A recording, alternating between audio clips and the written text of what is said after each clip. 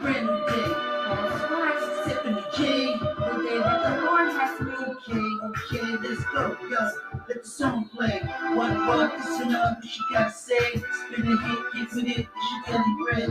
Word is out from the mouth, what's it all about? Papa Cool coming through, wanna get with you. Another opportunity for a positive change. You can stay, get your brain rearranged. A minister from Philadelphia, right now, Bible teacher and a preacher.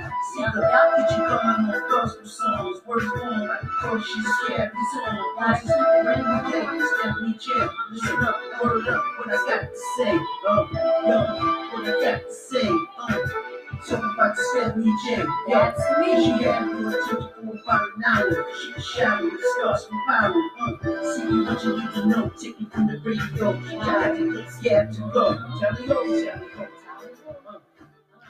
Well, good morning, good afternoon, or good evening. Whatever time is most appropriate for you as you are tuning in. Welcome to a brand new day with Stephanie J. And it is a beautiful and glorious day because it is the day that the Lord has made. And I hope that you are rejoicing and I hope that you are glad about it. And I pray that you and your loved ones are having a good day. I am so happy to have another opportunity to share with you on this day.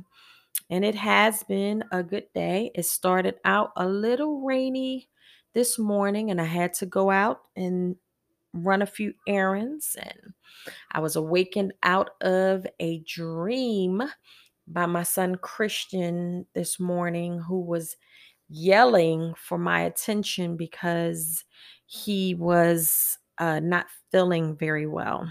And so I was basically shocked out of my sleep. And I've pretty much been up since then.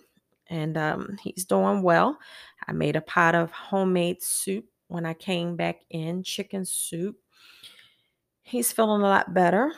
And so I thought I would take some time and do some podcasting. And so what I would like to do is keep with the theme of the last podcast, which was Take It Back, where I talked about David going up to Keilah. And today I'm going to look at Ziklag. And many of you are probably familiar with the story.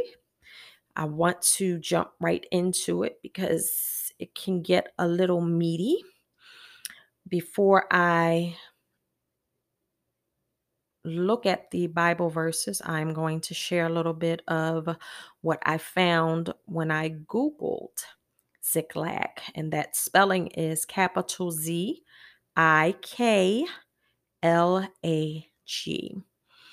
And it states 1 Samuel 30 claims that by the time of David, the town was under the control of the Philistines, but subsequently was given by their king Achish to David, who at that time was seemingly acting as a vassal of the Philistines.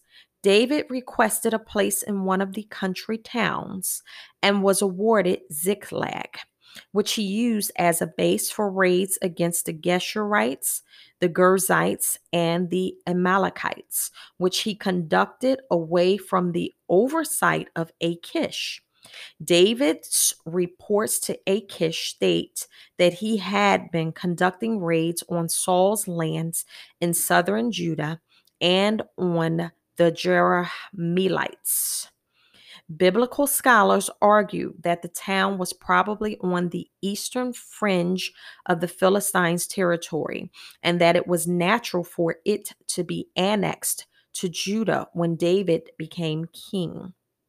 Since the compilation of the book of Joshua is regarded by textual scholars as late, probably being due to the Deuteronomist, it is possible that the tribal allocations given within it date from after this annexation rather than before.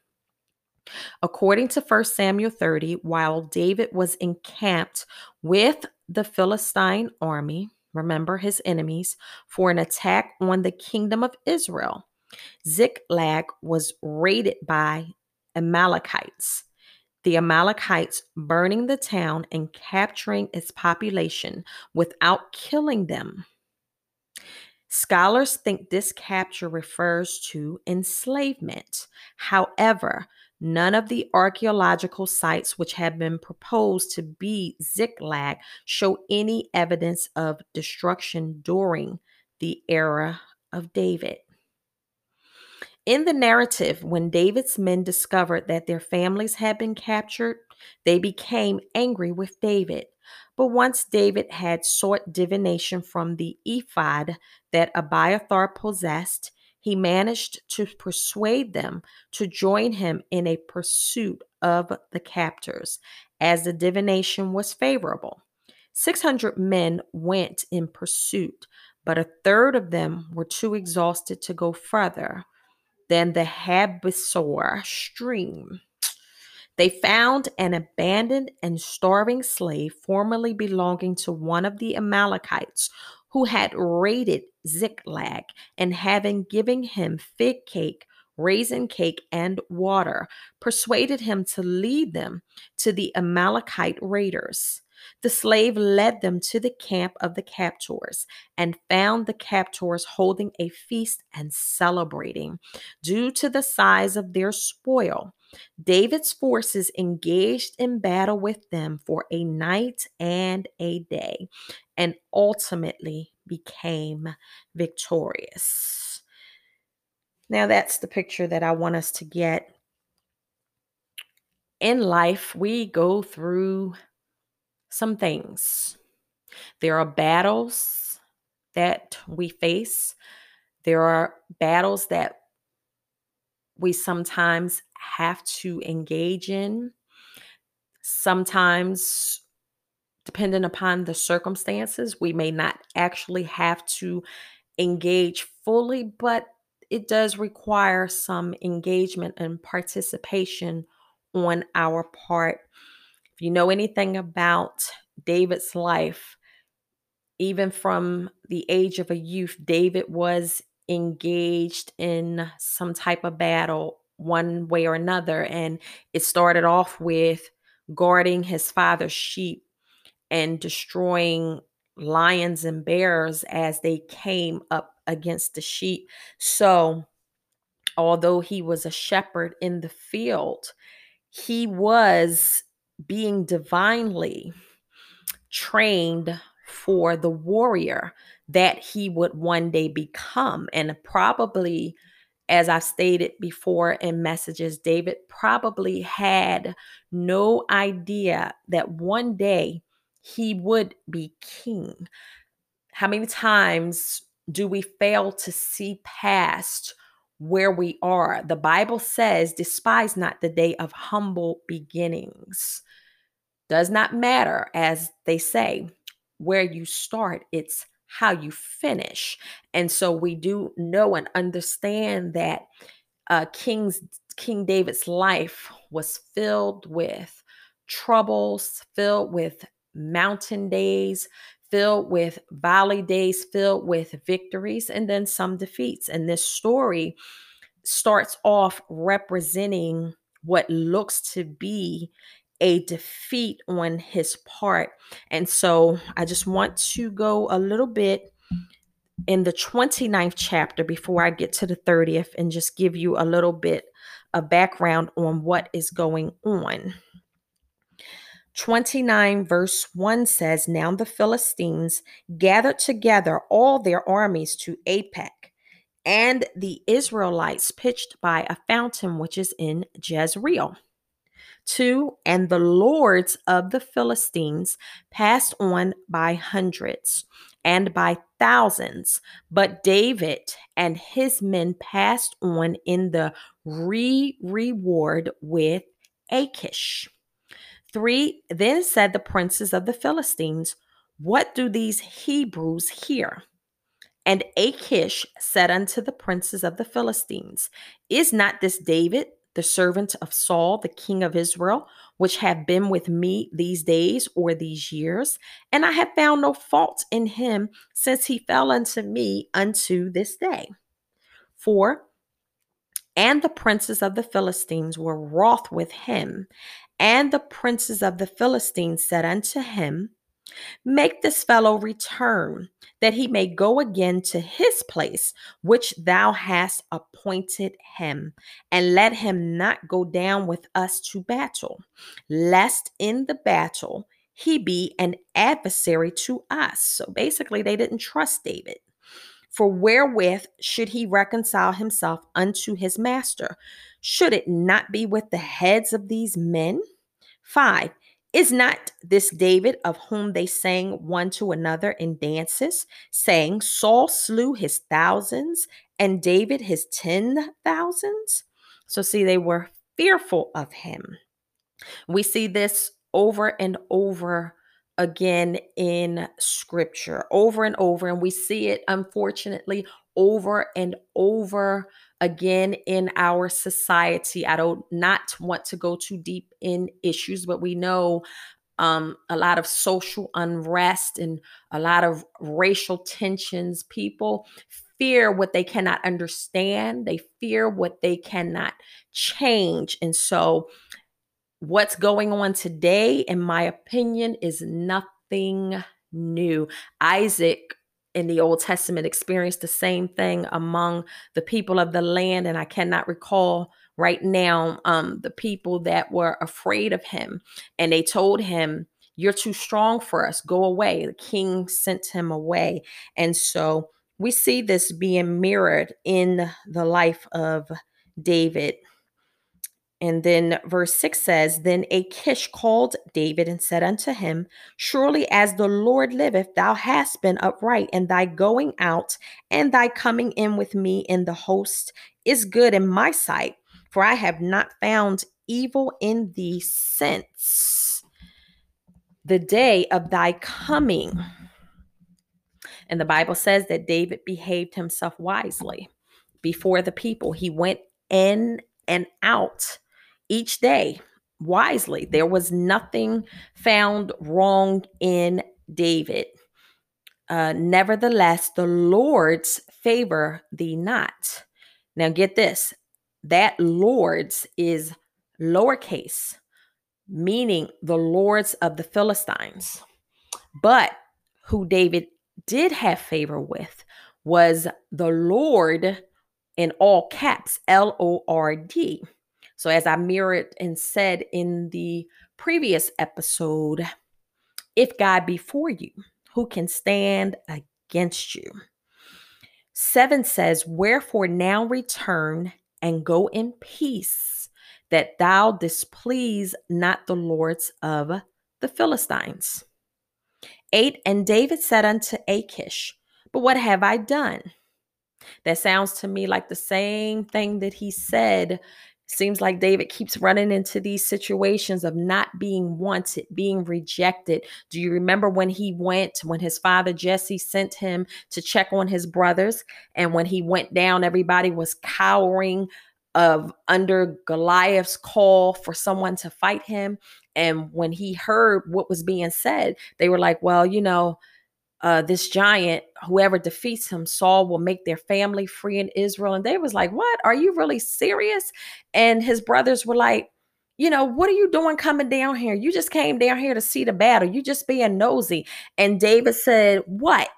What have I done now? Is there not a cause? So we can even see from David's youthful years that he was a warrior in the making. And one of the things that I like to point out is the reason why David had such a different spirit, hence like Caleb and Joshua in the story that we talked about of them going to spy out the land, coming back with a good report from the other 10. David was not sitting around those, I believe it was like 40 days when he showed up. He was not sitting around day and night listening to the voice of the enemy. See, that makes a big difference. Whose voice are you listening to?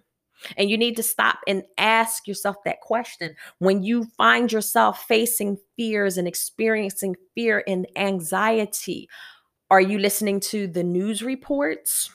Are you tuning in every day following social media?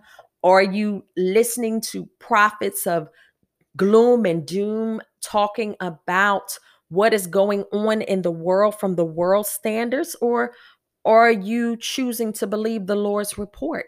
Are you tuning into the word? Are you listening to inspirational messages?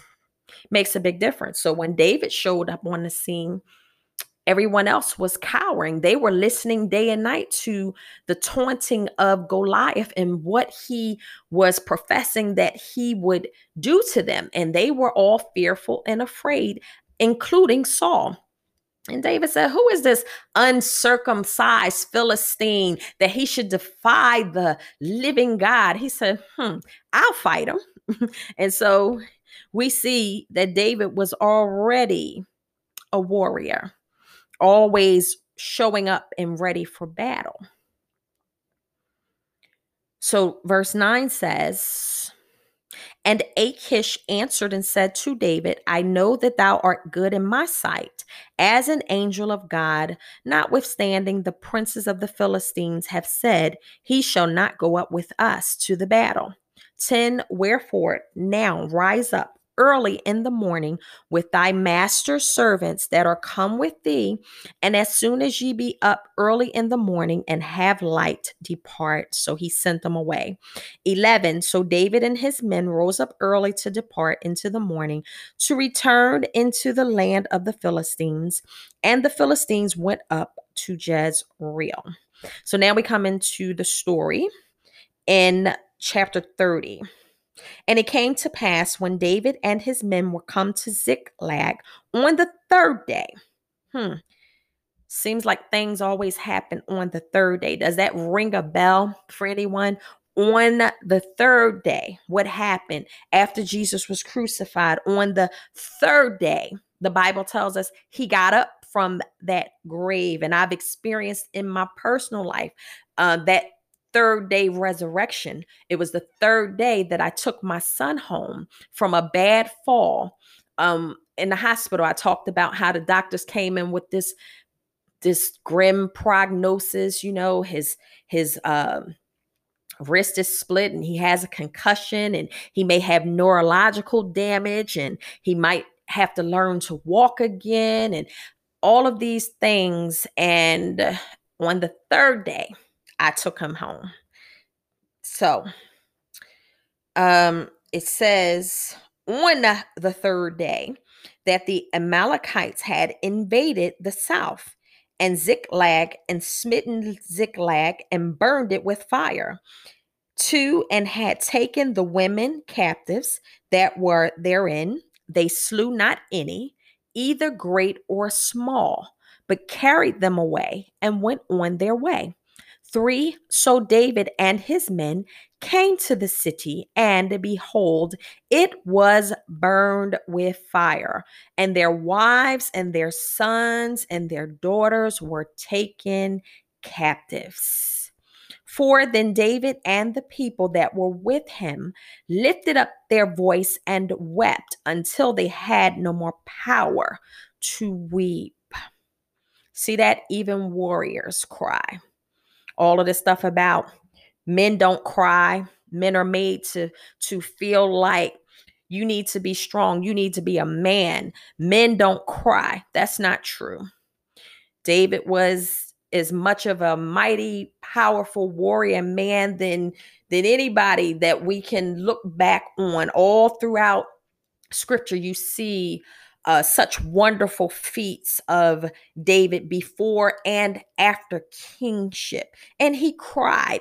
And the Bible tells us that he cried when his son died. We see David in vulnerable states, but that did not make him any less of a man. And then even after the fact, we see that he got up and he handled his business. So it's all right, men. Cry. I even had to tell my father that at my mother's funeral. I actually had to give him permission. He was sitting there trying to hold it in. And I just leaned over and I said, That's your wife up there. It is okay to cry. It's okay to release it. You don't have to be strong for me.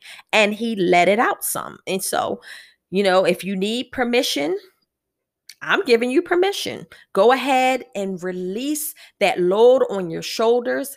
I don't know why we expect men, be it leaders, especially our leaders, politicians, we expect them to hold the weight of the world on their shoulders. We expect them when they come into office to be responsible for everything, to be able to do everything. They're mere men. They are human. They are not perfect. That's why the Bible tells us to pray for our leaders. Now, that's just a little sidebar. And it says in 5, and David's 2 wives were taken captives, Ahinoam the Jezreelitess, and Abigail, the wife of Nabal the Carmelite. 6, and David was greatly distressed, for the people spake of stoning him. Talk about pressure.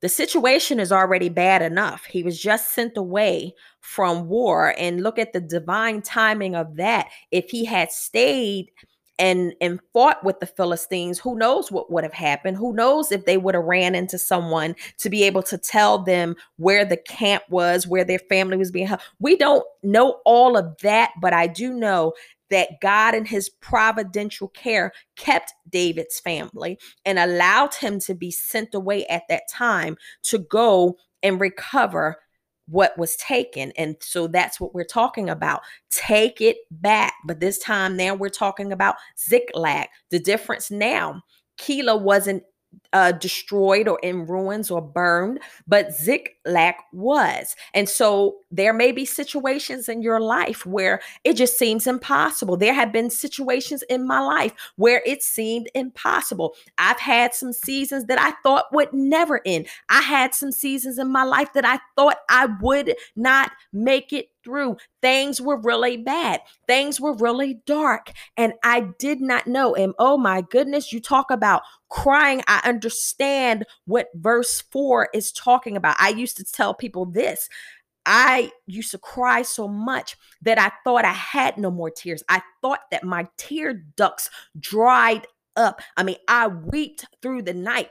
And the Bible says weeping may endure for a night, but joy comes in the morning. It says they wept until they had no more power to weep. How about that? That is a feeling of defeat. That is a feeling of despair. There are times when I felt like, God, where are you in all of this? The enemy comes. Those are the times you have to be so careful. That is when the enemy comes to speak, to whisper. Has God really said? You better be careful. He deceived Eve that way. Those same little words he's still marrying. And then when he comes, when it's already a hopeless situation, and he starts to whisper through people, he starts to whisper through television, through media, through phone conversations, through news, through various outlets, social media. People are talking about all kinds of stuff, and it gets people's minds distracted and causes people to lose sight. And he says, has God really said that he would always be with you? Has he really said that he would never leave or forsake you? Because it looks like you're pretty alone right now. What are you going to do about it? You know what? You need to do ABC. You need to go ahead and take that drink. Go ahead, make that phone call. It's okay. Nobody will know. Go ahead and just let it out.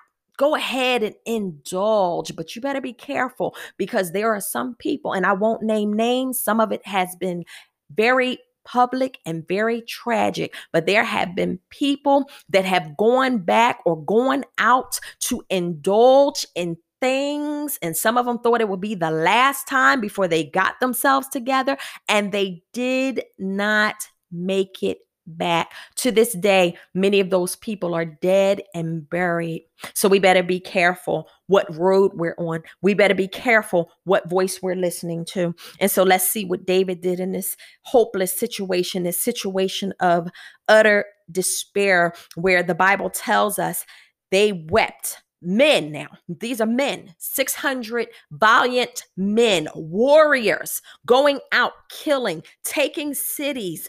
They're weeping because what they had was taken. They came home to find what was once there was now gone, and the city was in ruin. Everything was burned up, and no sight of their loved ones. They were taken captive. Oh, yes, that is a hopeless situation, or so we think. So the middle of verse 6 says, because the soul of all the people was grieved, every man for his sons and for his daughters. But David encouraged himself in the Lord his God. All right, I have a little question there. It's a little sidebar. What about the wives? The wives were taken too. Come on, what's up with that? Every man for his sons and for his daughters? Come on, we wives, we hold it down. Who's cooking your meals and, holding you up and supporting you? What you mean, the sons and the daughters? But anyway, that's just Stephanie J being Stephanie J. But verse 7 says, and David said to Abiathar the priest, Ahimelech's son, I pray thee, bring me hither the ephod. Now look at David in distress, crying until he had no more power to produce any tears. He didn't go out and do anything rash or crazy or hasty. He didn't go get a drink. He didn't call up anybody. He didn't hook up with anybody. He told the priest once again, as we can see that this is habitual for David. So this is a man who truly walked with the Lord. God was not a last resort, and he was not an afterthought. He said, bring me that ephod. And Abiathar brought thither the ephod to David. And if you don't realize it, I'm usually reading from the King James translation. 8 says, and David inquired at the Lord, saying, shall I pursue after this troop? Shall I overtake them? And he answered him, pursue, for thou shalt surely overtake them, and without fail recover all. Now think about that for a minute. Just a few minutes ago, they were in a hopeless situation. They returned home from war to find their home burned and all of their loved ones gone, all of their, possessions gone, and they're in the camp of the enemy. And when David came to himself after releasing, what he was feeling, and to make matters worse, all of the men wanted to stone him because they're blaming him. They're like, this is your fault. We're out here following you, and our home is unguarded, and we come back and our families are gone. And so David went to the Lord, and right away, look, it's like a snap of a finger, right away. Even in the midst of it. That's why they used to say, you don't have to wait until the battle is over. You can shout right now. Now, nothing really changed. I'm going to stop this right here in a few because my time is running down, and I'll pick it up again. Nothing really changed in that moment. They were still in the same situation. Their families still were not there. Everything around them was still burned down and in ruins. But that word from the Lord came because he had sense enough and wisdom enough to inquire of the Lord. Hey, what should I do here? The Lord said, yeah, go ahead and pursue them. It wasn't over. They still had a responsibility. They still had to battle. They still had to war. They still had to do the work to go and recover. See, God is not just going to snap his fingers and release everything from the sky like we're taught to believe. So just that word right there was enough to change this circumstance. And so we're going to see in the next episode how it worked out. And so I'm here to encourage you as this is closing out. If you have a word from the Lord, as I do, hold on to that, I'm thinking about Joseph. Hold on to that word like Joseph did in a prison for 13 years. It may have been a long time for you as it has for me, but you need to know and understand that the word of the Lord is sure. He said, heaven and earth will pass away, but my word will stand forever. So remember that as you get ready to go and take it back. Go and take back what was stolen, what was destroyed at the Ziklag in your life. Know that the Lord is with you, and I'll speak with you again soon.